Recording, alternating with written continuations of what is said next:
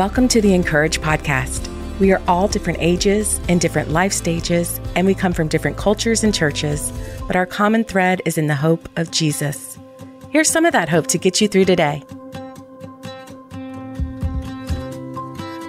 Today's article is written by Cleere Reaves and is titled, God Knows Where I'm Headed, Even If I Don't. I remember waking up and feeling this overwhelming heaviness. Happy birthday! You're 30! My husband smiled and shouted, excited for the day that lay ahead of us. I walked out to the kitchen, made a cup of coffee, and looked out to see the boats crossing into the marina. I was at my favorite place with my favorite people, and life was far more generous than I deserved. Yet I couldn't shake this feeling I had. I grabbed my headphones, turned on my worship playlist, and started on my favorite walking trail. As I walked past the bluest hydrangeas and worship played in my ears, I could feel my spirit settle down. As I started to unpack all the thoughts in my head, I realized that I had created quite lofty expectations for myself upon reaching 30 years old. With previous birthdays, the expectations were less clear, but 30? It felt different and monumental. The snowball had already started in my head and was gaining traction quickly. Should I have a kid by now? So many of my friends do. If I would have committed to fill in the blank sooner, I would be way farther along. I wonder if I had done fill in the blank, would this be different? Did I miss anything along the way? I was asking God all these questions, fully aware I was not giving him space to speak, nor myself the capacity to hear him if he did. Now, calm down. I know when hearing a 30-year-old whine about their age, we all want to do a quick eye roll and move on. But hang with me here for a moment. My overwhelmed and discouraged spirit had nothing to do with my age, and everything to do with the picture I was painting in my mind. This new decade felt significant, and all of a sudden I wondered, Lord, do I measure up? Have you ever allowed your perspective to be distorted by the pace of those around you? Assumed a story to be true based on the expectations you didn't realize you had until you were disappointed? As Jesus' firm and gentle hands held my heart, he reminded me, Cleere, dear one, trust that I can get you wherever I want you to go. You aren't behind. We aren't behind. I am right on time. Unwavering peace started to flood my soul as my worry dispersed like the waves I passed along the shoreline. The temporary dissatisfaction I was experiencing was because my eyes were on everyone else around me instead of on the one who made me. He's the only one who knows my soul, my purpose, and the unique path I follow with him.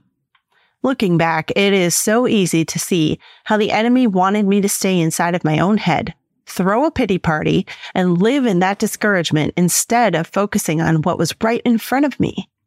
He used the false story I wrote in my head to weave a web of insecurity, uncertainty, and discouragement. He knew that if I stayed on that track, he could kick back, put his feet up, and I would do all the work for him.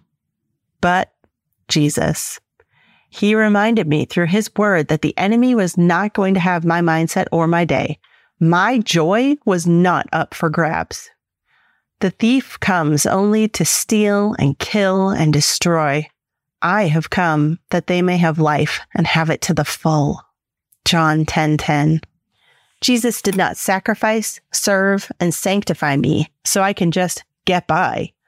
He wants me to have a full life, and he has already determined my inheritance. It is sure, good, and perfect, and gratitude and praise should encompass my life. Psalm 16 verses 5 and 6 say, Lord, you alone are my portion and my cup. You make my lot secure. The boundary lines have fallen for me in pleasant places. Surely I have a delightful inheritance.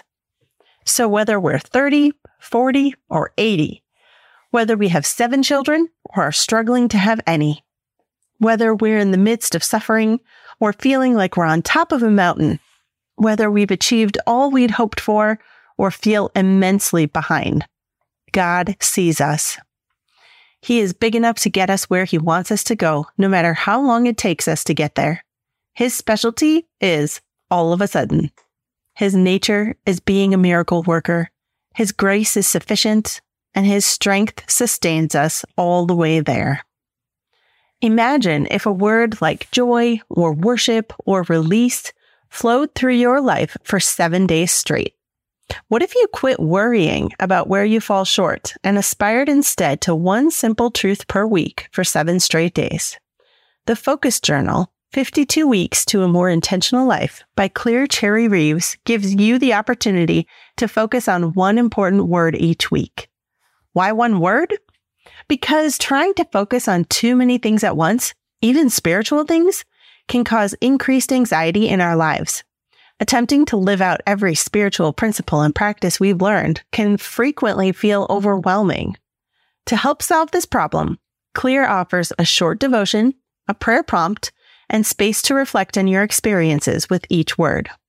The Focus Journal will help you release stress and overcome perfectionism anxiety so you can experience genuine, ongoing spiritual transformation.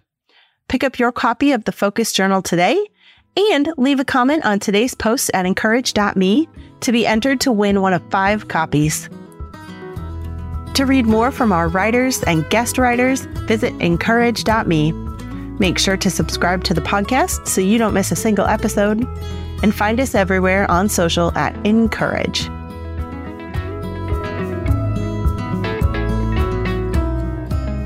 Bible study starts this week.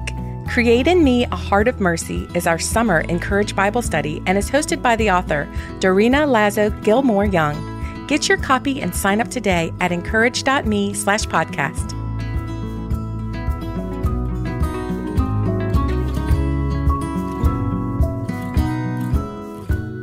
The Encourage podcast is brought to you by Dayspring.